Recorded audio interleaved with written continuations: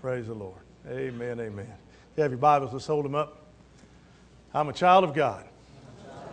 Have in my hand the powerful Word of God. It can change lives, heal broken hearts, and save man's soul. And here's our prayer. Lord Jesus, today, would you speak to me? In Jesus' name. Amen. Give a high five, pound your neighbor, encourage them.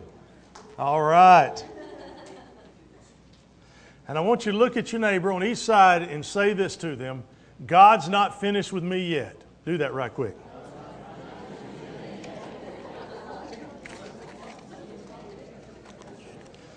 You'll know why I mean that, why I want you to do that in just a little bit. Since 1986, Father Greg Boyle, or better known by his nickname G-Dog, has been engaging the gangs of East Los Angeles with the gospel.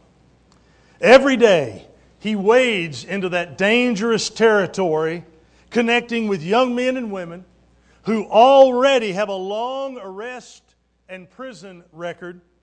He shares the good news of Jesus with them, and he calls them to break with the wicked life that they have known and to trust Christ for salvation.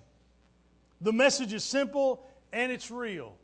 He says to them, G-Dog says to them, you can have a future or a funeral. Jesus will forgive your sins, wash your past clean in the eyes of God, and give you a hope and a future. And to this date, this ministry has seen members in the thousands leave the pseudo-family life of gangs, coming into the real family life of God by faith in Christ Jesus. Can you say amen? Amen. It's not because of G-Dog.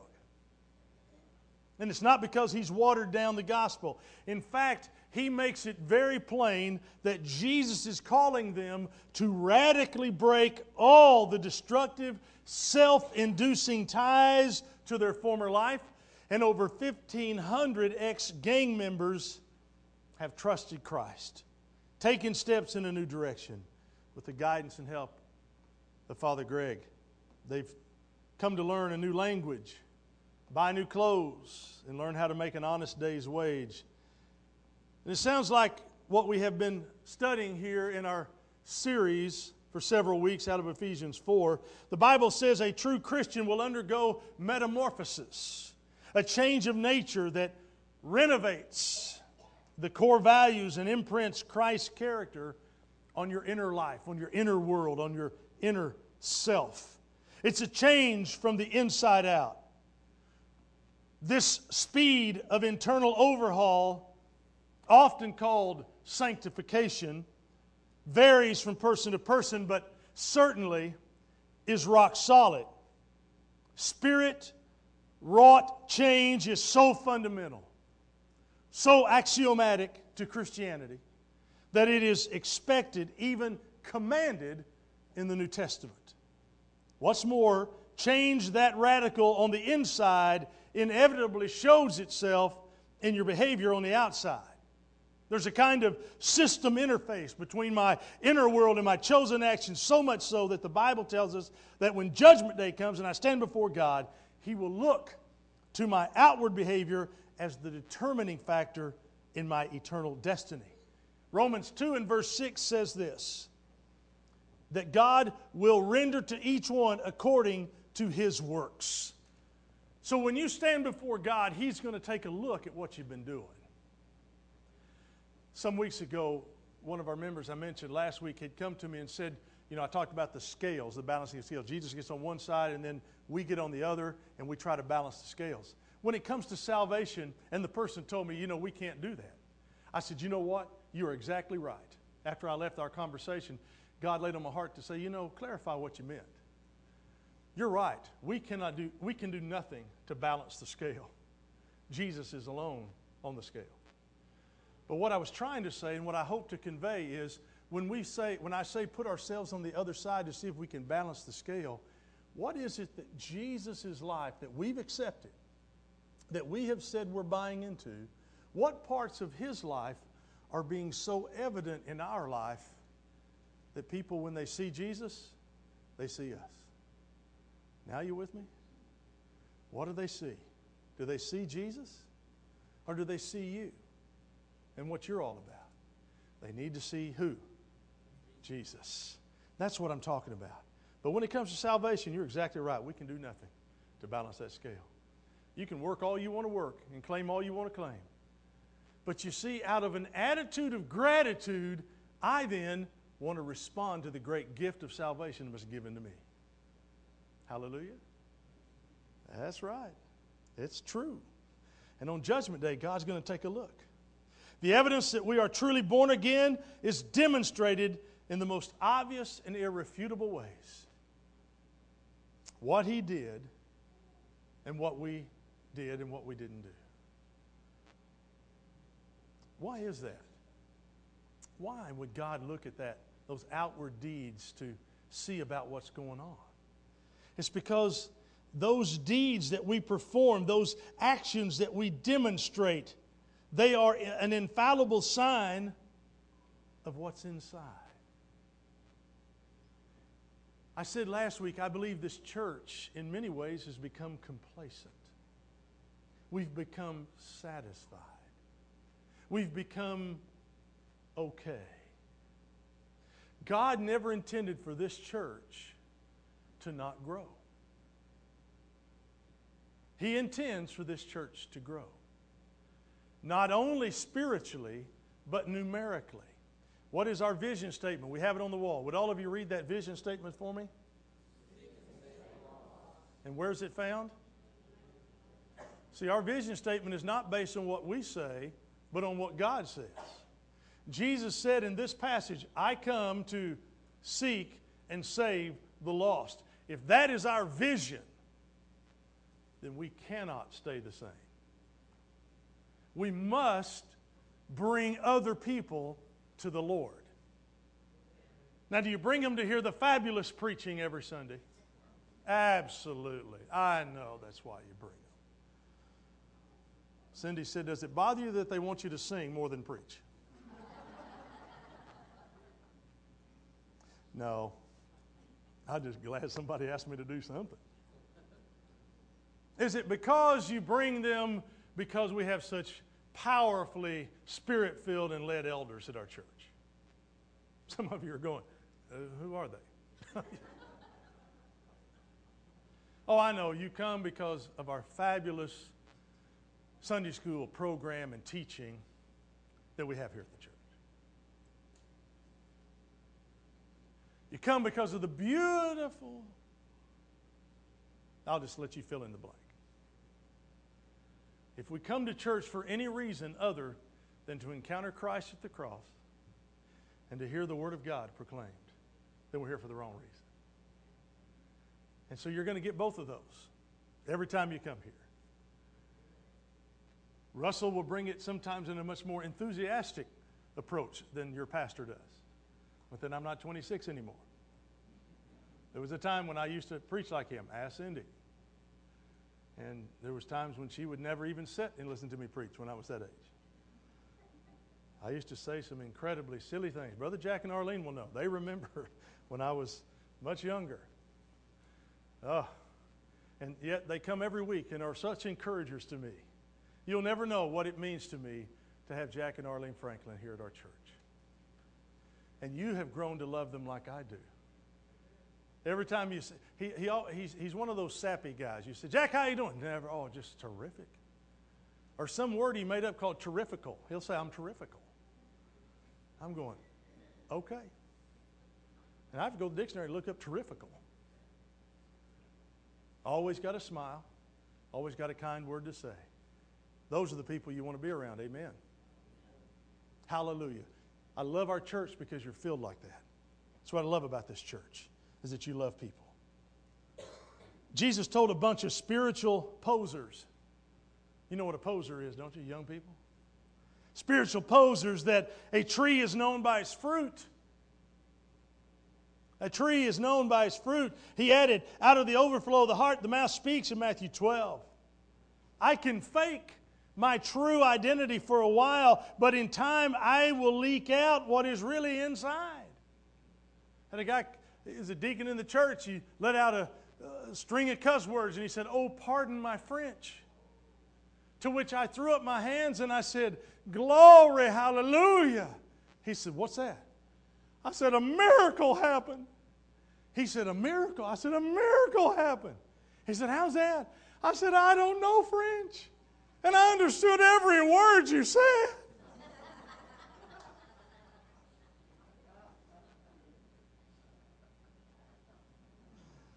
Oh. There's an entire book in the New Testament built on the premise that if you are a true believer in Christ, it shows up in your behavior. Jeff, did she put these 1 John passages in the outline? Okay. 1 John chapter 2, verses 3 through 4, we see this. "By this we know that we have come to know Him if we keep His commandments. Whoever says, 'I know Him,' but does not keep His commandments is a liar, and the truth is not in him." That's the norm of being a Christian, is you got to follow God. You want to say you are? If you are, be one. I can say I'm the greatest football player that's ever come down the pike. And you could sit there and go, "I'll bet in his day he was probably pretty good." Yeah, I was pretty good. I'll just break my arm, patting myself on the back. That's why my brother used to do this to my shoulder every day when I come home from practice. And I said, "What are you doing?" He said, "Well, I thought that was dirt, but it looks like it might be the bruise where you've been carrying your head around." Yeah. How about 1 John 2, 5 through 6? "By this we may know that we are of Him. Whoever says he abides in Him ought to walk in the same way in which He walked." So you need to walk in Jesus. If you're going to claim to be a Christian, you need to walk in the way Jesus walked. And Jesus never held the message of salvation back from anybody. But what do? "Well, I don't really know how to present that, preacher. I don't really know the right words. What if they ask me a question and I'm embarrassed?" Hey, the good news is you're asking a question. There is nothing wrong with somebody asking you a question you don't know the answer to say, "I don't know, but I love that question. I'm going to find out and I'll get back with you." Parents, when your kids come and ask you a question you don't know the answer, what do you tell them?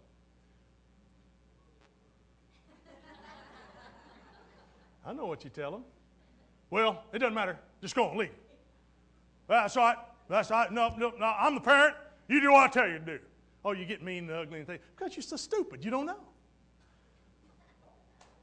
If a kid asks you a question you don't know the answer, parent, have enough guts and not let pride take over. Just say, "Golly, that is a fabulous question. I tell you what, I'm going to get back with you as soon as I need to research that a little bit, and I'll get back with you." But see, no, we put on the "I'm bigger than you, I'm the parent, I'm going to knock you out if you don't hush" attitude. That's what parents do. Kid will ask you a question. Answer them. If you don't know it, say, "I don't know, but I'm going to research that and I'll get back with you." Well, that'll throw them for a loop right there. You actually admitted that you don't know something? Because see, parents put on a face like we know everything. And then when a kid asks us a question that we don't know the answer, we get upset. We want to hurt the child. Child didn't do anything to us. They just asked a question we didn't know the answer. So just admit you don't know the answer. Throw it back at them. Say, what's the answer you give? Let's just see how smart they really are. Now get ready, because they might give you the answer. Now what? Well, better get out of the funny pages and start working, huh? Yeah. So when people look at us, do they see in Christ in us to where the balance would balance? The scales would balance, because when they see Jesus, they see us. Because of the life we're living, because of what He's done for us. Ooh. 1 John 2:15, "If anyone loves the world, the love of the Father is not in him." 1 John 3, 9 and 10, "No one born of God makes a practice of sinning, for God's seed abides in him, and he cannot keep on sinning because he has been born of God. By this it is evident who are the children of God and who are the children of the devil. Whoever does not practice righteousness is not of God, nor is the one who does not love his brother." Cindy got on to me yesterday as we took Misty and Kelsey back to Missouri after spending a week with them. I loved it, having my granddaughter around for a week. she's getting to the age now where 7 months where she's grinning at you and she recognizes you and she eats and she poops and she sleeps and it's great. And then she grins at you all the time. I love it. I'll say, "What are you doing, Kelsey?" And then she'll sing to me. So I lay down there and sing with her. We had a great time. And then they had to leave. But you know what? I want to be able to be real in her life. I want to practice righteousness. And I want her to see righteousness practiced in me. I tell you, I'm struggling. Maybe you're struggling. You might even ask the question, "So what's wrong with me, Pastor?" I know who I have believed, and I'm persuaded and convinced, able to guard what I've entrusted to Him against this day, but I fail so much. What's wrong with me, Pastor? If I'm supposed to be a butterfly or something soaring above sin, why am I still crawling? Well, this morning I want to give you 4 important principles for change. From Ephesians 4, we're going to pick it up at verse 17. And the first principle is this: keep your eye on the target. Christ likeness. Growing up, played a lot of sports, and almost all of them had the motto, keep your eye on the ball. If you're up at the plate, pitcher throws a curveball, you swing and miss, coach yells at you, "Keep your eye on the ball!" I was a sucker for a high fastball about right here, because I always envisioned that ball leaving the park. There's only one time that it actually left the park. The rest of the time, man, I was under it by that far. Swinging as hard, almost throwing myself down, swinging so hard. Because that ball was coming, I was going, yeah. Then I met a pitcher that knew how to throw that, what is that, sinker? Like that. I was way above that ball. Every time, what do they yell? "Keep your eye on the ball!" Mama's in the stands. "Keep your eye on the ball!" Football. I was a nose guard. The ball didn't come to nose guards. They ran a screen pass. The ball hit me right in the face mask. He threw it. I was behind the player. The quarterback wasn't paying attention because I was so little, so short. Wasn't little, but short. And the ball hit me right in the face mask and fell to the ground. What did they yell from the stands? "Keep your eye on the ball!" I had my hands up like this. Boom. You got to keep your eye on the ball. And I want to encourage you in Ephesians 4 to keep your eye on the ball. Keep your eye on the ball. Pick up with me at verse 17.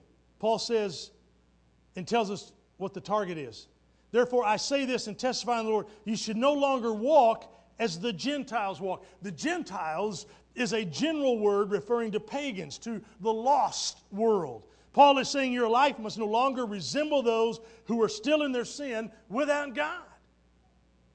And what do they look like? He picks it up again at verse 18. "They are darkened in their understanding, excluded from the life of God, because of the ignorance that is in them and because of the hardness of their hearts. They became callous and gave themselves over to promiscuity for the practice of every kind of impurity with a desire for more and more. But that is not how you learned about the Messiah."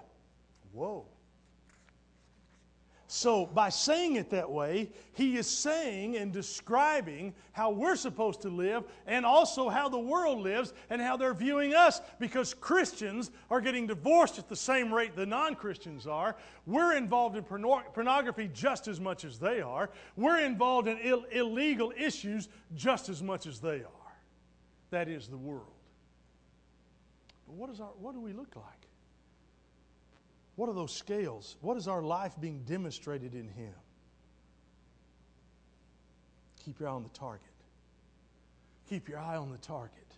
Becoming like Christ is your calling. It's your purpose for breathing.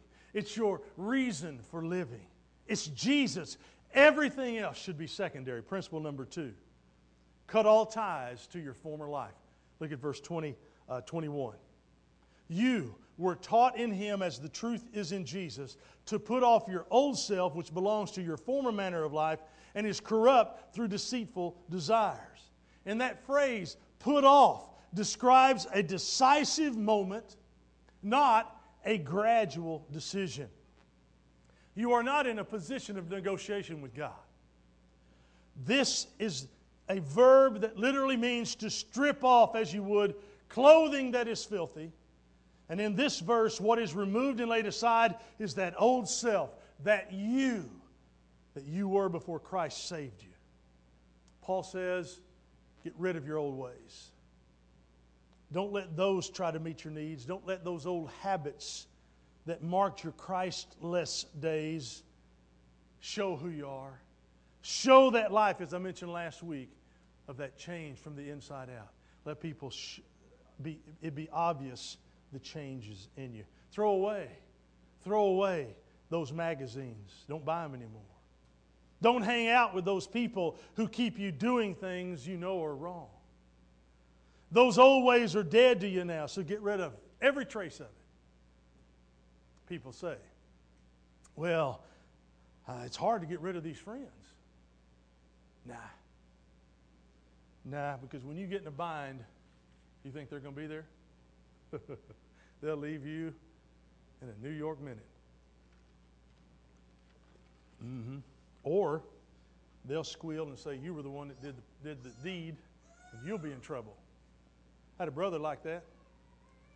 I used to always get him in trouble. Because I could always say, when Mother would come, and being the baby boy, and there was a cookie jar broke, it was Johnny's fault. Johnny was real big and fat, and that's my brother Johnny that preaches, you know him. He's big and fat when he was a kid. And so it was real obvious because I was real skinny when I was a kid. I caught up.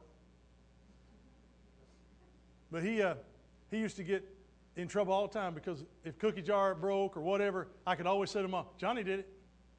And she'd believe it because he's big. I'm the one with the chocolate chips all over on my face.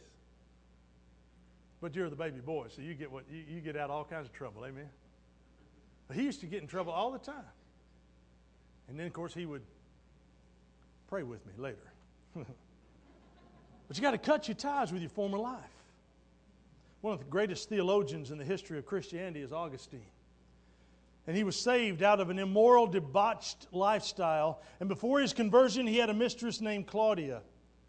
Shortly after he found Christ, Claudia saw him on the street and in the city. Augustine, Augustine, she cried after her old lover. Augustine, he paid no heed. She would yell, Augustine, Augustine, it is Claudia. And then he would say, but it is no longer Augustine. It's no longer Augustine. And that's what Ephesians 4:22 means. 4:22 means. Can I tell you what happened with those gang members who were rescued by Jesus in Los Angeles? Father Greg Boyle told them that the gang tattoos had to go. Gang tattoos link them to a past that no longer defines who they are and can put them in serious danger on the streets. So G-Dog created a free service using local doctors to remove those tattoos, scrubbing their bodies of any last remaining marks of their rebel past. It was not an easy procedure. Many of these street tough people say it feels like hot grease being poured on their skin. Yet the list of those waiting to go in a new direction grows longer every day. Each name representing another life that longs to be free and is willing to endure pain to seize it. Hey, it might cost you some pain to break ties with some old friends that are ruining your faith. It may bug you to stop doing some things that you used to do that provided temporary pleasure. You want to plug into the power that's real, power that lasts, change that is forever. And here's where you start. No more double life. No more straddling the fence. Make a decision right now to cut the ties that link you to the ways that are not Christ's ways. Principle number 3, found in verse 23, be renewed in your mind. Verse 23 says, and be renewed in the spirit of your mind. It's present tense. It means an ongoing progressive shift is happening in the capacity of the mind to spiritually discern the options and decisions which we're faced with. Being renewed in the spirit of your mind means a new, never-before way of thinking is starting to take root in you. The spirit of your mind is something like the ability to sense the dirt hidden in an idea or opportunity before it attaches itself to my life. I was called to my attention this week of one of our young people's pictures on Facebook that had received an inappropriate response. So you have no control if someone's in your family network on Facebook and you've allowed them to be your friend, then you have no control over whether that person can respond to anything you post on there. And so there was a picture. The person innocently put it on there. This person responded, though, in a very unnice way. So I called that the attention to the young person this morning. They immediately took all that off of their Facebook. I was so proud of them for doing that, because they said, I didn't even realize that I didn't mean to post that. I just kind of posted all of the pictures I had at that time, and that happened to be one of them. But what was intended for no harm could potentially become harm because one person's deviant mind thought so. You see how important it is? How we live, how we walk, how we act. Be renewed in your mind. Romans 12:2 says, do not be conformed to this world, be transformed by the renewing of your mind, that by testing you may discern what is the will of God, what is good and acceptable and perfect. So when you fine-tune the mind, how does that relate? And how do those spiritual realities take place? In 2 Corinthians 3:18, it offers a parallel value. It says, and we all with unveiled face, beholding the glory of the Lord, are being transformed into the same image from one degree of glory to another. For this comes from the Lord, who is the Spirit. The same transformation language we read in Romans 12 and Ephesians 4, describing the progressive interchange degree by degree. It's the same as we see in the 2 Corinthians 3:18 passage. We need to pay careful attention to the wording of Scripture. And we all, beholding the glory of God, are being transformed, it said. We become what we constantly behold. If we give time to gazing intently at the television, then we adopt the ways and the words of what I see. If I look deeply into the glory of God, my mind will be reprogrammed so it takes on the mind of Christ. Our boys were real good about being able to quote clips and quips from movies. And so their mother said to them, for every time you quote one of those movie scenes, you must give me a passage of Scripture. And they would look at her like, have you lost your mind? But she stayed on them. And pretty soon they would say, okay, here's a verse. Okay, let me go get a verse. Then they'd go get their Bible, bring it out and read us a verse of Scripture. They didn't memorize it, but hey, I'll take whatever I can get. Amen? Because I want to plant something good in there besides telling me about all the scenes from Dumb and Dumber. Now, that's a spiritually uplifting movie. Especially a little moped ride through the mountains. Praise God. Not that I've seen it. They forced me. Psalm 119:11 says, I have stored your word in my heart that I might not sin against you. Leroy Imes told of how the Word worked in his life. Leroy Imes is a tremendous Christian writer and author, teacher. And as a new Christian, he was reading through Colossians 3:8, and here's what it said. But now is the time to get rid of anger, rage, malice behavior, slander, and dirty language. Leroy said, I tried to slide past it, but it kept bringing me back to the words, get rid of anger. Because I had a violent temper. Whenever it flared, I'd haul up and bash my fist into the nearest door. Even though I often bloodied my knuckles and once completely smashed a beautiful diamond and onyx ring my wife had given me, I couldn't stop. Yet here God's Word said, get rid of anger. So I made a covenant with God, Leroy said. I promised Him I was going to work on it. My first step was to memorize the verse and review it every day. I prayed and asked the Lord to bring this verse to mind whenever I might be tempted to lose my temper. I asked my wife to pray for me and remind me of this verse if she saw me failing in my promise to the Lord. So Colossians 3:8 became a part of my life and gradually removed that sin from me. Hallelujah. When I marinate my mind, isn't that a great word? When I marinate my mind in God's will and truth, I am inputting eternal truth. Keep your eye on the target. Cut ties with your pre-Christian past.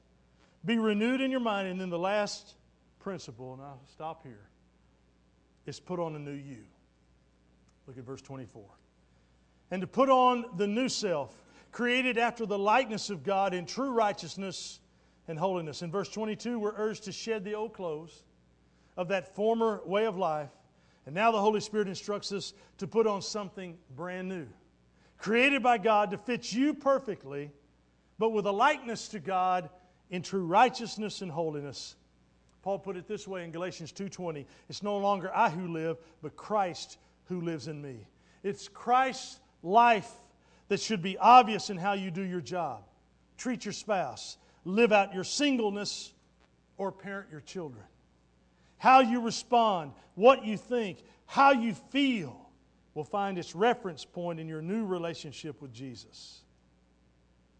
I love how Eugene Peterson's rendering of the Message paraphrases these verses. Listen, from now on, think of it this way. Sin speaks a dead language that means nothing to me. God speaks your mother tongue, and you hang on every word. You are dead to sin and alive to God. That's what Jesus did. And that means that you must not give sin a vote in the way that you conduct your lives. Don't give in to it. Don't even run little errands that are connected with that old way of life. Throw yourself wholeheartedly and full time into changing how you are. Remembering that you've been raised from the dead, that you've been bought with the blood of Jesus, that you're saved and you are ready for heaven because of what Jesus did for you. Amen? One day it's going to all be over. Melinda looked at me and she said, I don't want to go. I know where I'm going, but I don't want to go. We're all there, aren't we? We know where we're ready to go. But if I can linger a little longer, I'd just soon do that. And while we linger, we must show a work in progress. We must show a work evident in our lives. Ruth Bell Graham saw a sign along a strip of highway that she would like carved in her gravestone. It read, "End of construction. Thank you for your patience." Isn't that a powerful statement? Because we all, folks, are still works in progress. But the great news is that Jesus loves you with an everlasting love. Our Heavenly Father sent Him to die on the cross for the sin that you and I could never get rid of, that you and I could never be forgiven of. And because of that death on the cross, you and I have hope. We have hope here, and we have hope forever. We're going to do something a little different for our invitation. I don't want you to stand. I want you to stay seated. I don't even want you to sing.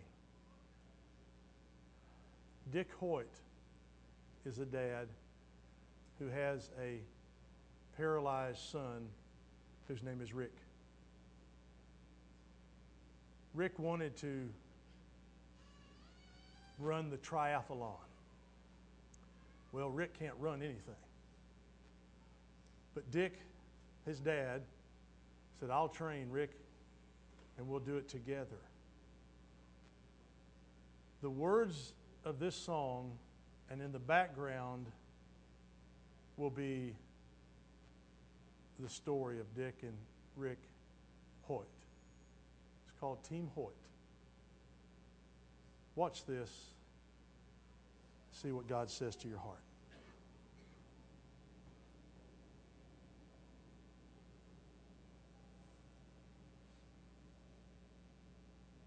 Who taught the sun where to stand in the morning? told the ocean, you can only come this far? And who showed the moon where to hide till evening? Whose words alone can catch a falling star? Well, I know my Redeemer lives.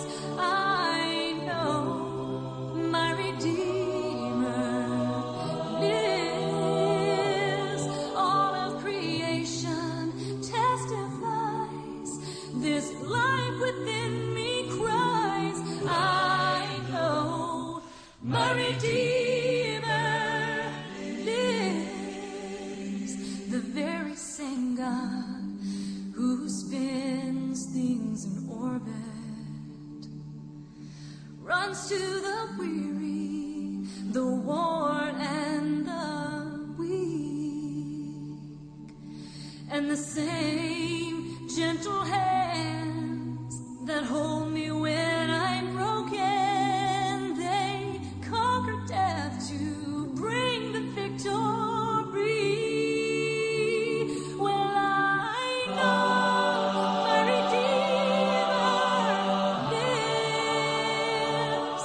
I know my Redeemer lives.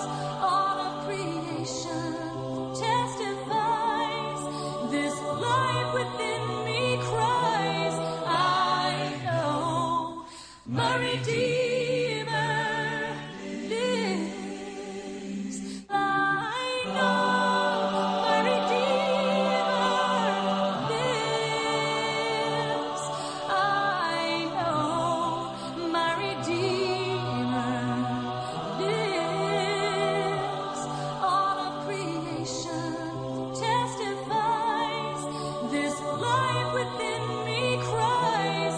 I know my Redeemer. He lives to take away my shame. He lives forever. I'll proclaim that the payment for my sin was the precious life He gave. But now He's alive and there's an empty grave. And I know my Redeemer lives. I know my Redeemer lives. Let all creation testify. Let this life within me cry. I know my Redeemer lives. Let all creation testify. Let this life within me cry. I know my Redeemer. I know my Redeemer lives. I know my Redeemer lives. I know my Redeemer lives. He lives.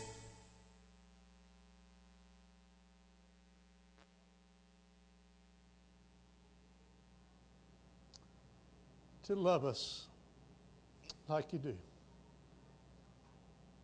We're paralyzed through sin. We need a dad to push us. We need a dad to swim for us. We need a dad to run for us.